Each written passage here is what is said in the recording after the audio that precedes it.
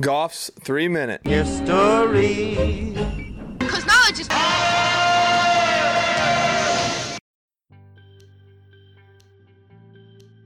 The Post Office Department was founded in 1775 in Philadelphia and appointed Benjamin Franklin as the first Postmaster General. Today, the United States Postal Service delivers over 200 billion pieces of mail each year to over 144 million homes and businesses across the United States and her territories. It is really quite astounding to consider, with just a few lines of information, your letter can reach virtually anywhere in the world. The USPS ships over 47% of the entire world's mail, and in this mass of mail is a vast array of items, letters and cards, packages, even animals. And for a short time, humans. On January 1st, 1913, the U.S. Post Office Department announced they would begin delivering packages along with letters. They had a 50-pound limit, and packages could be sent for just 15 cents, which is a little over $4 in today's inflation-adjusted dollars.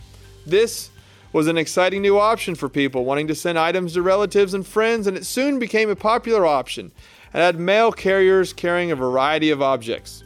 Since the post office had not put many stipulations on what exactly you could mail, aside from a weight limit, a few parents found the loophole and started sending their children via parcel post to relatives.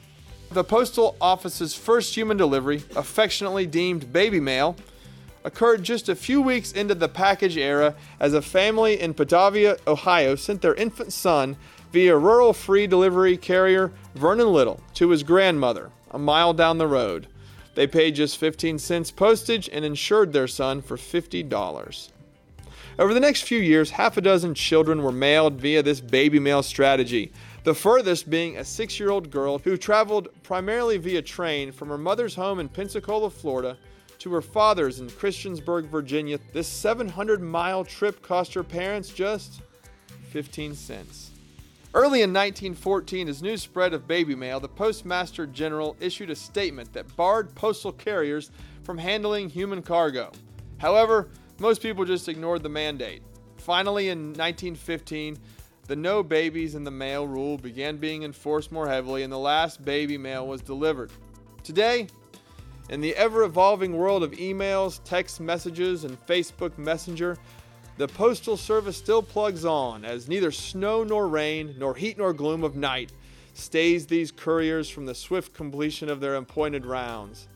And while you can still ship just about anything in the mail, one thing they won't let you stamp and drop off anymore: your kids. Sorry, parents. Class dismissed. This podcast, written, produced, and narrated by Isaac Goff in wild, wonderful Wirt County, West Virginia. Now we know. And knowing is half the battle.